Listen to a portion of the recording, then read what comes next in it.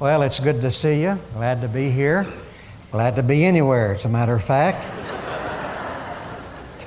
Kay and I got in about 5:30 yesterday evening and got checked in, and I was able to get out of my grungy jeans and everything and get up here for the 6 o'clock service. And so we're glad to be here and glad for the Lord's mercy, and had a little mishap along the way, which kind of woke me up a good little bit and delayed us, and that's why we were so late getting in. But anyway, glad to be here, glad you're here. I want you to open your Bibles this morning to the Old Testament, the book of Exodus chapter 3.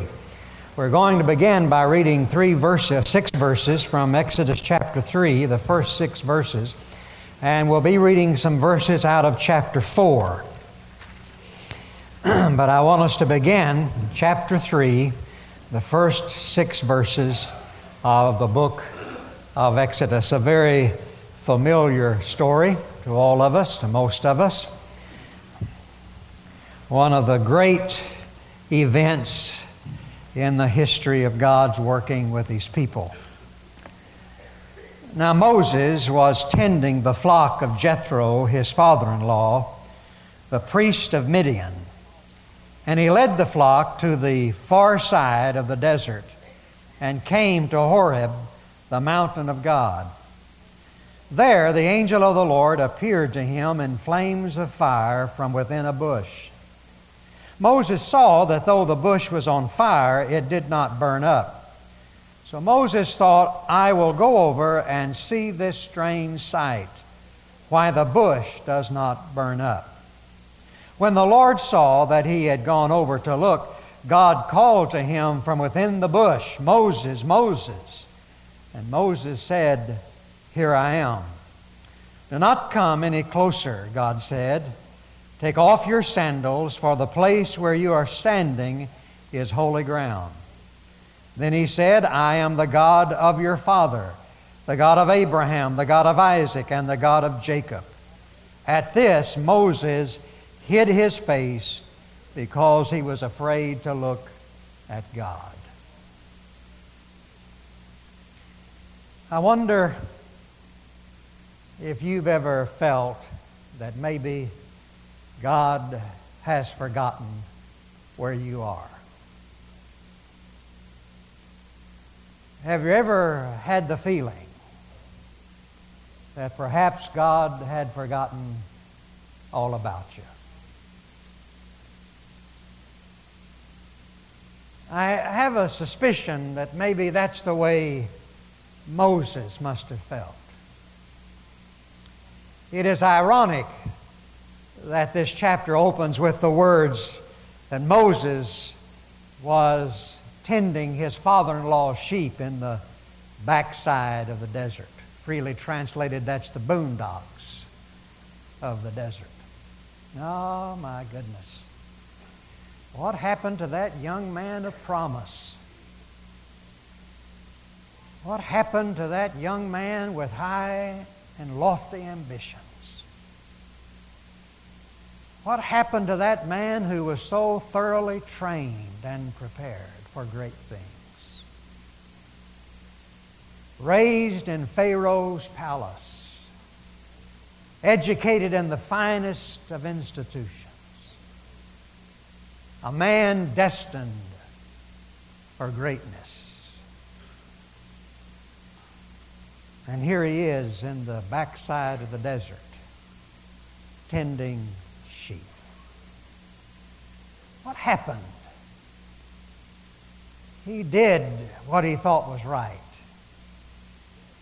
You know the story. He saw one day an Egyptian abusing a fellow Hebrew, and so he slew that Egyptian and buried him in the sand. And then one day he saw 2 Hebrews fighting, and he tried to intervene between them, and they said, Oh, are you going to do to us what you did to that Egyptian?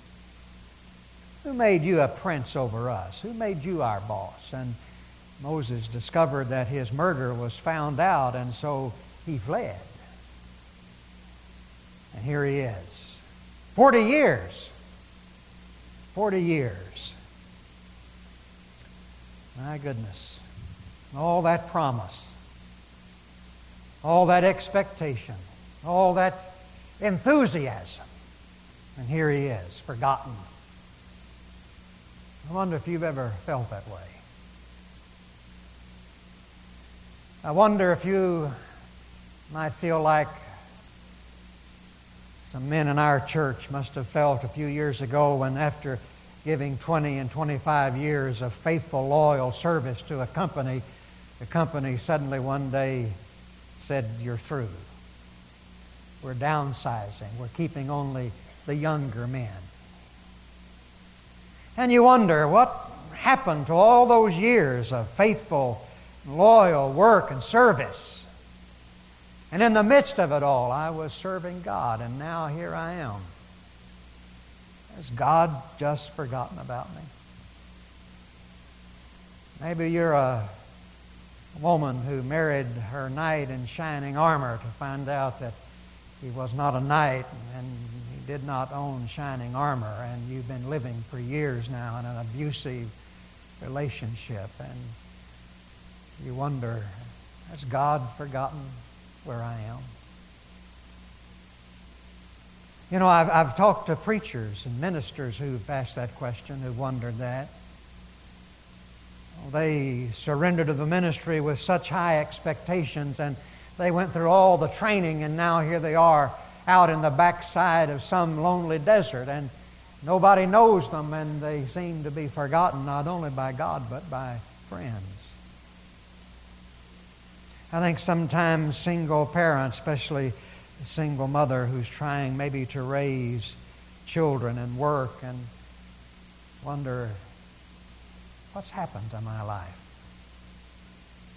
What happened to all the promise? What happened to all of the prospects? Has God forgotten me? Well, I want to talk to you this morning on meeting God in unexpected places and at unexpected times. I think when Moses got up that morning to go through the same old, and I don't know, I'll be honest with you, I've never tended sheep. I'm not a shepherd. I can't put that on my resume. I spent 5 years, being a shepherd. It seems to me like a dull job. I mean, it just seems to me like a boring, dull job following a bunch of dumb sheep around for 40 years. And I just somehow imagine that when Moses woke up that morning, he had no expectations of anything being any different. And he got his staff and went out there and trudging along. What does a man think about? I mean, what is there left to think about after 40 years of that? He must know that desert like the back of his hand. Oh, goodness, how boring. The day is filled with not expectation. Trying to think of a good reason to even get up. I think the last thing that Moses was expecting that day was to see a burning bush. Of course, that must have been a joy. I mean, you look for anything, wouldn't you, to relieve the boredom? I mean, And so here he is walking along, going through his daily boring rigmarole, and all of a sudden he sees this bush. I imagine he knew that bush. He'd probably passed that bush every day for 40 years. But he looked at it, and my goodness, it was on fire. Now, some have tried to explain that away by saying it was just the way the sun was hitting it. But, there are always people who try to explain away godly things. Oh, the bush was on fire. Moses was a veteran out there. He wouldn't be fooled by an apparition. This thing was on fire. And he turned aside to see. And when he turned aside, suddenly a voice spoke to him and said, "Moses, Moses." Good night. That's the first time anybody's called his name in a long time. And he says, "Here I am." And God said, "Take your shoes off. Don't come any closer." for you're standing on holy ground. And then he identified himself, I am the God of your father. He met God. And his whole life was changed. And he discovered that the 40 years when he thought God had forgotten him, that God had not forgotten him, that God all along knew right where he was. I think one of the most encouraging things to me about this story and other stories similar to this in the Bible is that no matter how much I may have failed or feel a failure, and no matter how much my enthusiasm may have drained away because of the boredom of life or because of the twists and the fates of life, God knows where I am and has not forgotten me. And I could meet Him. And He could meet me in an experience that would transform my life at any moment. Now, I think for us to qualify for this kind of an encounter, there are certain things that need to be true. First of all, I think that in order for us at any moment to meet God, any moment for God to come and save us out of our drudgery, deliver us from our meaninglessness, I think there has to be a certain, and I'm not sure what is the best way to say this, but there has to be a willingness to see the supernatural in the natural. There has to be a certain curiosity of life, a certain sensitivity to things that you don't expect. I think you have to be willing to see the extraordinary in the ordinary, to see the divine in the daily. I came up with a phrase a while back. I'm going to try to say it. I have a hard time. I'm like Moses. We're going to get to that in a moment. Moses said, I have a hard time speaking. And those of you that have heard me a lot know that I sometimes don't get these words just right. But I'm going to try to take a stab at it. I've practiced. I really have. And I'm going to try to hit it the first time. But it's a phrase that you know, in trying to express what I feel and trying to express what I'm trying to say, I came up with this phrase: terminological rigidity. I believe I got it the first time. Honey, did I? I mean, yeah, that's great. Of course, I've practiced.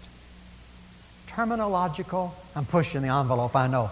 Terminological rigidity. Now, what do I mean by that? Well, what happens is that we come up with a definition of something or certain terminology, and every definition, all terminology has limits, boundaries to it. So that if we define something, then we commit ourselves to that definition. And we're so rigid that if anything happens outside that definition, then we ignore that it has happened or we deny that it has happened. You understand what I'm getting at? We say it has to fit within this definition. It has to fit within our preconceived notion of what it is, or it's not real. Now, I think when it comes to this idea of worshiping God, of meeting God, of experiencing God, that many of us, if not most of us, believe that these encounters have to come within the four walls of a church.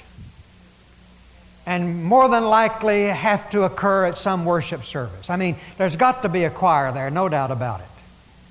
You've got to have good music. And there has to be somebody officiating, official, you know, sort of like a preacher or somebody.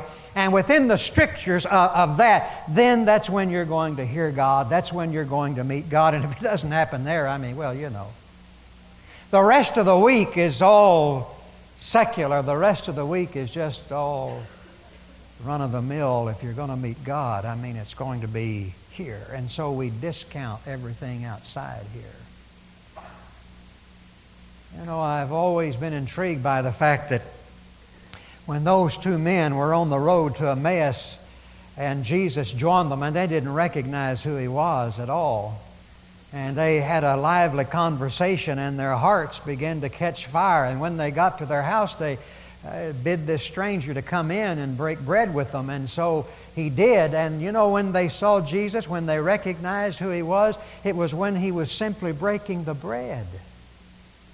It wasn't when He was feeding 5,000. It wasn't when He was raising Lazarus from the grave. It wasn't when He was healing the 10 lepers. It was in just a normal routine of a daily life. It was just when He broke the bread. They saw Him in that ordinary, dull, mundane experience. They saw, this is Jesus.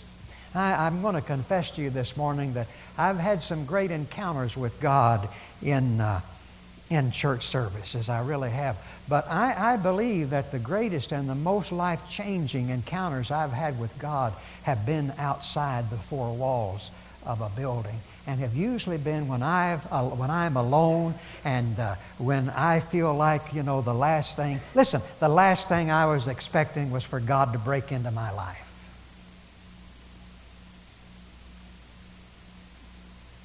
The reason I say I believe that it requires a certain curiosity, a certain sensitivity, a certain willingness and openness to see these things is that if you read carefully the text, it says that when God saw Moses turn aside, then He spoke to him. I have an idea that if Moses caught a glimpse of that burning bush and he said, well, how about that? But he said, I'm busy. I've got my job to do. I don't have time. And, I just got to keep on my schedule, and I've got too many things to take care of. I don't have time. I don't think God would have called after him. I don't think God would have chased after him. But when He saw Moses turn aside, when Moses took the time, when Moses failed to be preoccupied with the mundane affairs of life, and suddenly in the midst of that daily routine, there was a burning bush. There was something that captured his attention, something that drew him, and he yielded to that drawing. Now you say, well, preacher, I don't know that I've ever seen a burning bush. No, I haven't seen a burning bush either, but I have a burning bush within me as you do, and it's called the Holy Spirit. You mean to tell me that you've never experienced those times when suddenly there was a burning in your spirit for something more, or I don't know, it's indescribable and undefinable, but there was a longing, there was an aching, there was something, but you're too busy. You're too preoccupied to check it out. I think that we have missed many a burning bush because of our preconceived ideas and our too busy schedules. As a matter of fact, I have an idea we ought to always go around barefooted.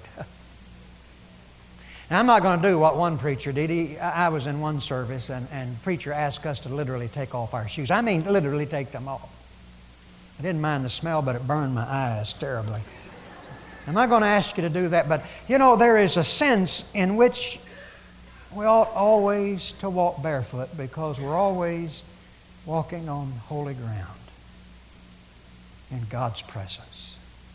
And in the most unexpected ways and the most unexpected times, folks, God may be speaking to you and may be calling to you.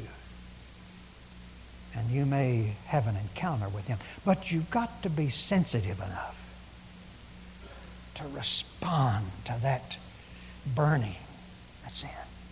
And open to believe that God can speak to you supernaturally out of the absolute natural and mundane of our life. Most of us don't live brilliantly exciting lives.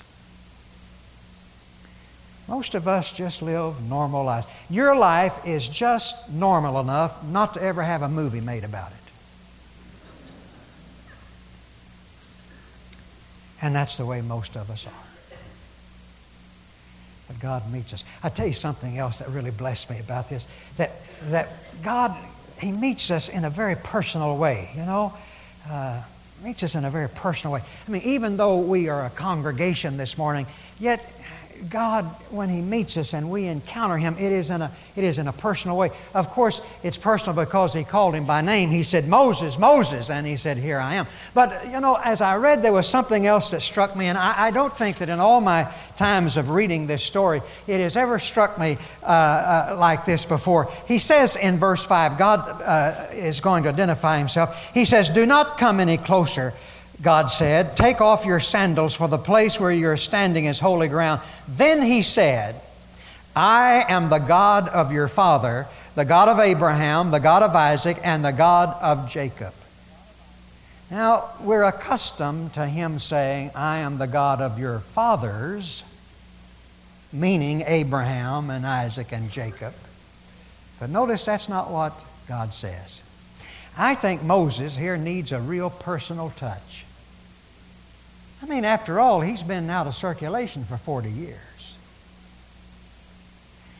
And so he says, I am the God of your father, your dad. Then he says, the God of Abraham, Isaac, and Jacob. Now, I wonder why he said, I am the God of your father. I believe it is because Moses needed that personal touch at that moment. You know, my dad died in 1990. It's an interesting thing. It's a strange thing. That every once in a while, usually when I'm in Oklahoma or Arkansas, I'll meet somebody, older gentleman, that'll come up and say, you know, I knew your dad. And your dad and I were good friends. And I knew you when you were just a little boy. Now, yeah, you say, preacher, what does that mean? I don't know. But it touches me. The minute this man says, I knew your father, I knew your dad, he was a good man. I knew you when you were growing up. I don't know, suddenly there is an intimate connection built between that stranger and myself that suddenly makes me want to listen and learn more of what he knew about my father. I don't know, when Moses is here banished to the backside, out there frustrated and utter failure, somehow or another, God saying to Moses, Moses, you may have forgotten me, but I'm the God that your dad served, that your father knew. And that's when Moses hid his face.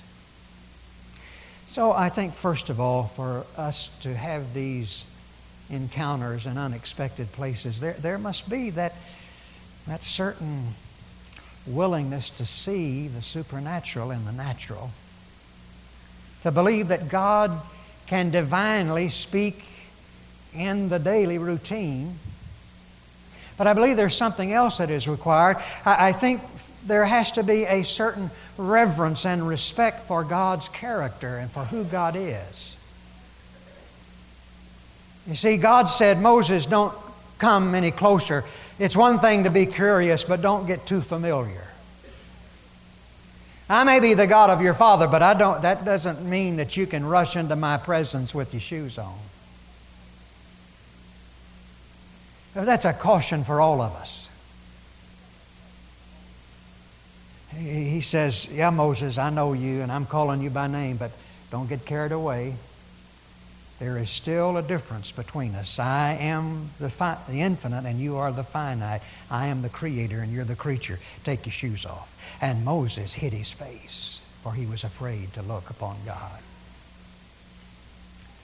A certain reverence and respect and awe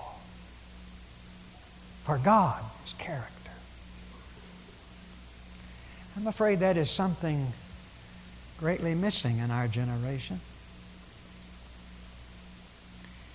I think in our attempts, perhaps in worship and in other ways, our attempts to become more personal with God And this is the emphasis nowadays, is for our worship to be more personal. And I believe that with all of my heart. But we need to understand there is a difference between being personal and being intimate and being familiar. You still don't treat God in a casual, cavalier, familiar way. It still has to be that awesomeness. You know, he hid his face because he was afraid. And of course, you know this, you've been told this a dozen times, that when the Old Testament talks about fearing the Lord, it's not talking about being scared of the dark or something like that. It means that you have a certain awe and reverence and respect for God. That's the idea. And so, boy, you're careful where you walk, and you're careful how you walk. It's that kind of an awareness. You know, Moses didn't jump up and down and go whoop and everything like that when God spoke to him. He hid his face. It's like John on the Isle of Patmos. There he was, another man who could well have thought that God had forgotten him. God didn't know where he was. He was exiled on the Isle of Patmos. What happened to all my years of faithful service? Has God forgotten all about me? I'm in exile now, forgotten about. And suddenly Jesus, the resurrected, glorified Lord, appears to him. And what does John do? Does he strike up the band? No, he falls on his feet, falls on his face as though he were dead. When Peter was out fishing, you remember, and they weren't catching any fish, and Jesus said, "Why don't you try casting on the other side?" Now, there's nothing worse than a fisherman hates than to have a non-fisherman giving advice on how to fish.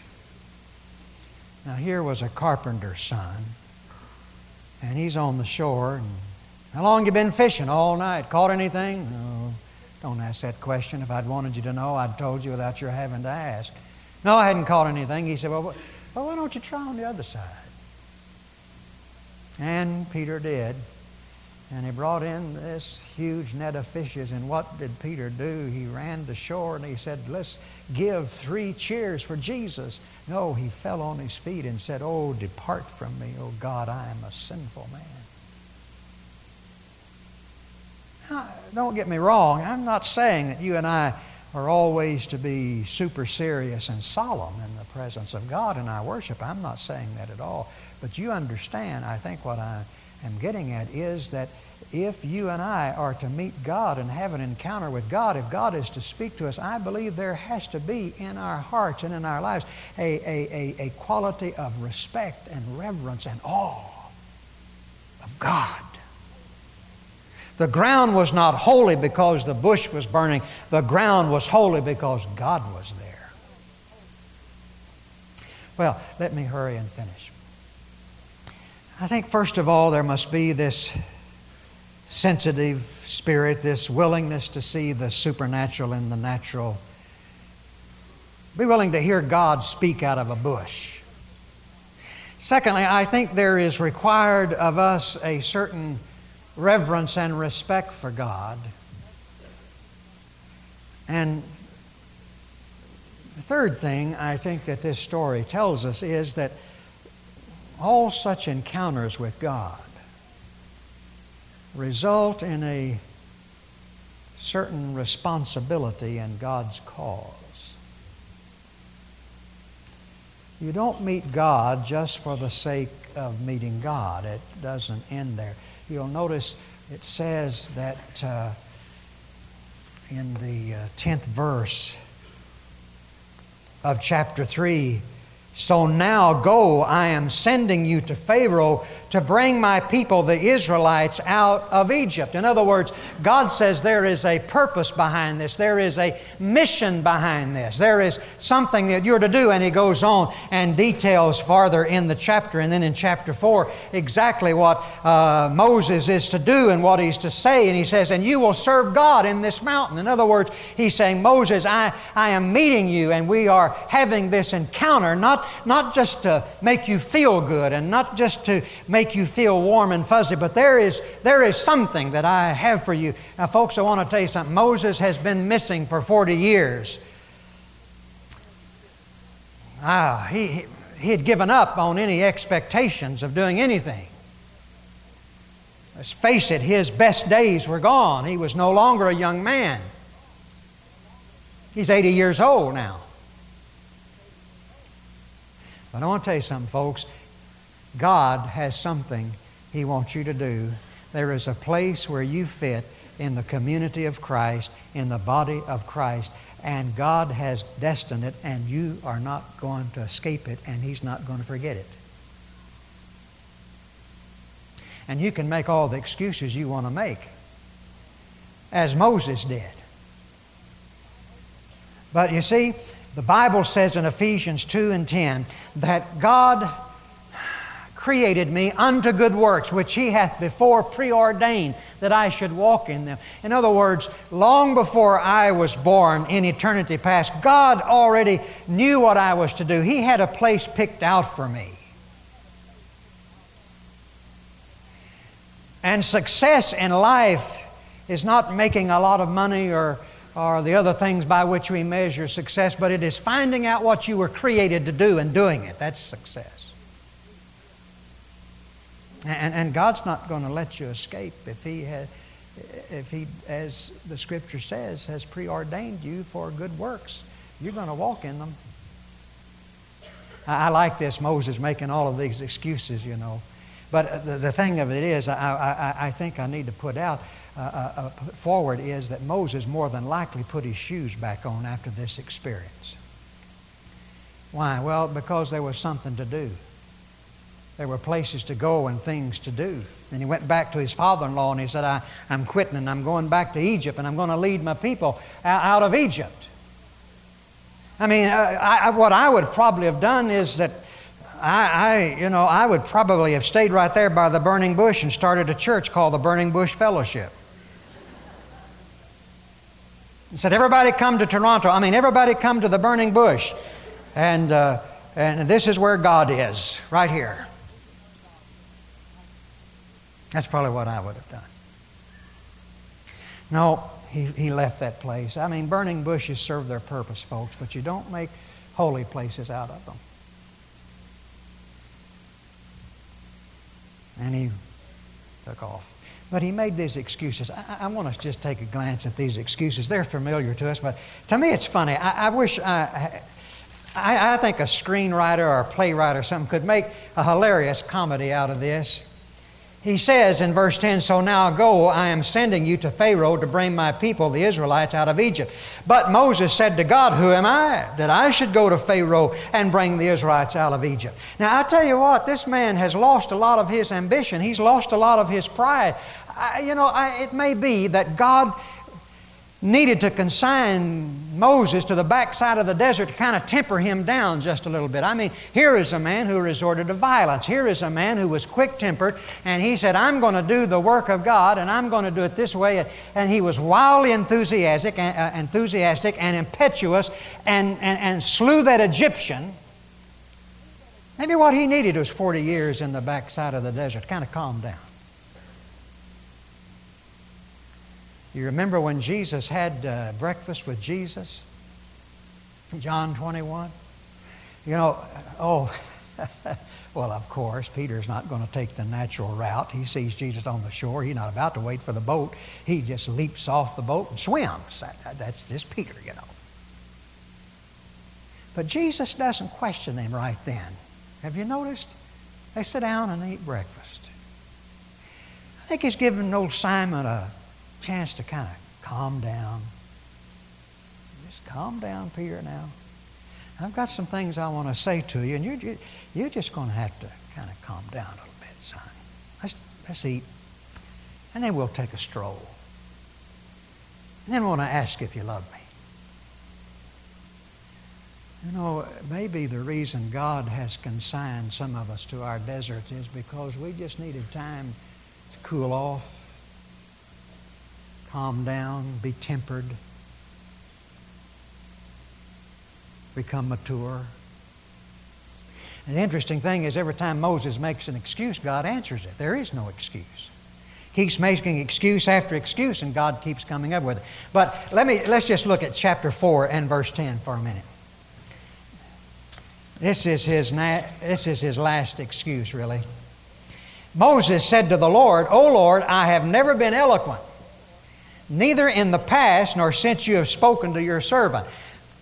He's saying, God, I've never been eloquent, and nothing has changed since you've been talking to me these past 10 minutes. He said, I'm not eloquent. He said, I am slow of speech and tongue. I'm like that done preacher that's going to come along. I stammer and I can't say things well. And well, I'm just not a talker. I mean, I'm just not a talker. I can't express myself, and I've always had trouble. I don't know. I just can't get my tongue fixed right. And Lord, I can't speak. Now, look at verse 11. The Lord said to him, "Who gave man his mouth? Who makes him deaf or mute? Who gives him sight or makes him blind?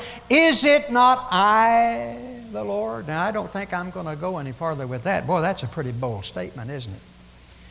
You say, "Preacher, are you saying that God makes people deaf and God makes people dumb and God makes people blind?" I don't know. I'm just reading what it says there.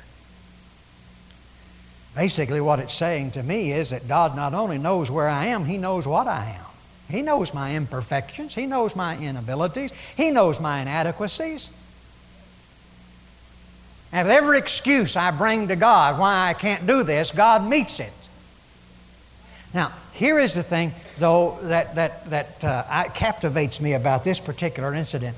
The Lord admits that Moses is slow of speech, and maybe he has a stammering, maybe some speech impediment. God admits that. He doesn't say, "Oh, now, Moses, you're just making an excuse." God admits that. He said, "But now go," in verse 12, "I will help you speak and will teach you what to say." And Moses said, "Oh, Lord, please send somebody else to do it." Now we're getting to the truth.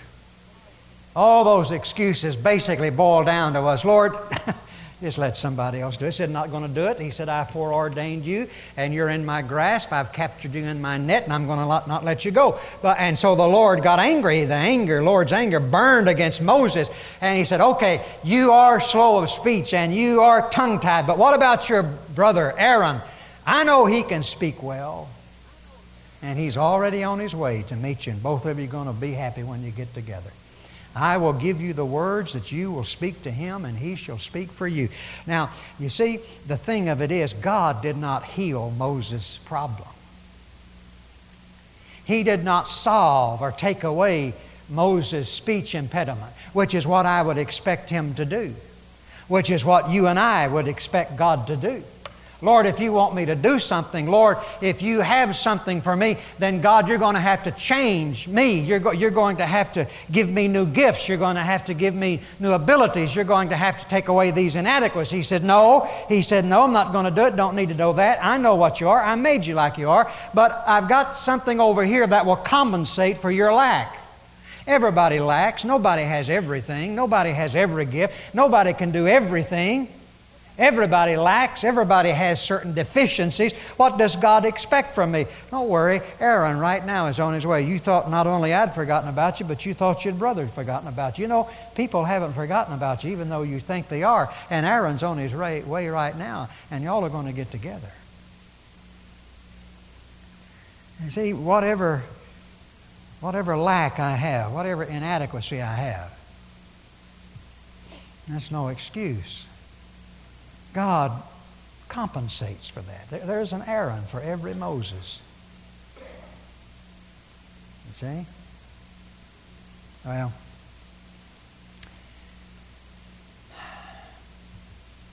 I guess to sum up what I'm trying to say, I can best sum it up in these words. God meets us just where we are. Moses did not have to get out of the desert and get back in the palace before God spoke to him. God spoke to him right where he was. We fancy sometimes that if we get everything in our lives straightened out and get everything back to where it ought to be, then God will speak to us.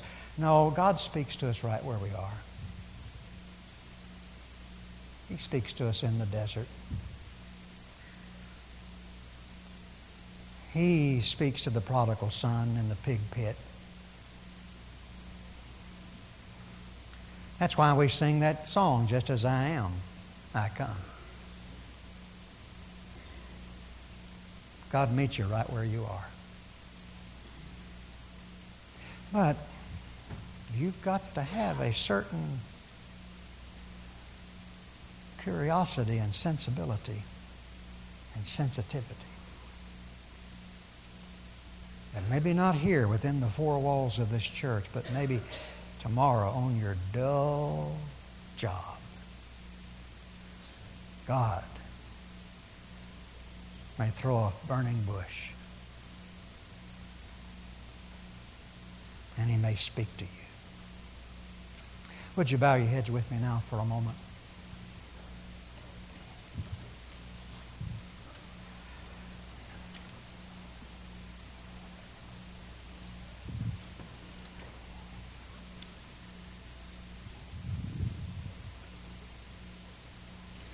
I wonder if perhaps there's not a bush burning in your heart this morning.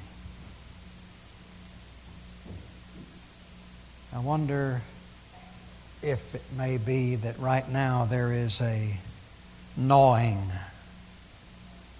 in your spirit.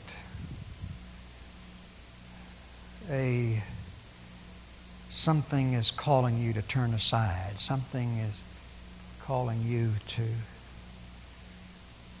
take your shoes off and meet God. In a moment, we're going to stand and sing our hymn of invitation, number 342, Just As I Am. It may be today that there's a burning bush in your life. Maybe there is that calling to you right now. And we want to have an opportunity to respond to what God is saying, doing. Father, we thank you today that no matter where we are, you know exactly where we are. We're never out of thy sight. We're never out of your mind. I remember the words of the Scripture when you says, but God remembered Noah. And you do remember us. And I pray, dear Lord, that you would give to us a new sensitivity to the things that happen around about us. That there are things calling to us, you calling to us, trying to speak to us through the events of our life. And so, Lord, make us sensitive this morning, even now, to the Holy Spirit. And if there is some response we need to make today to what you're saying to us, I pray that we'll do just that. For we ask it in Christ's holy name and for His sake. Amen.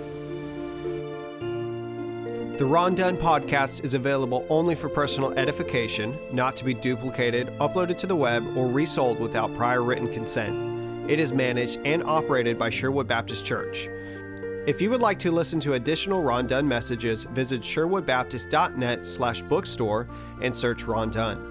For more Ron Dunn materials, including sermon outlines, devotions, and scanned pages from his study Bible, please visit rondunn.com.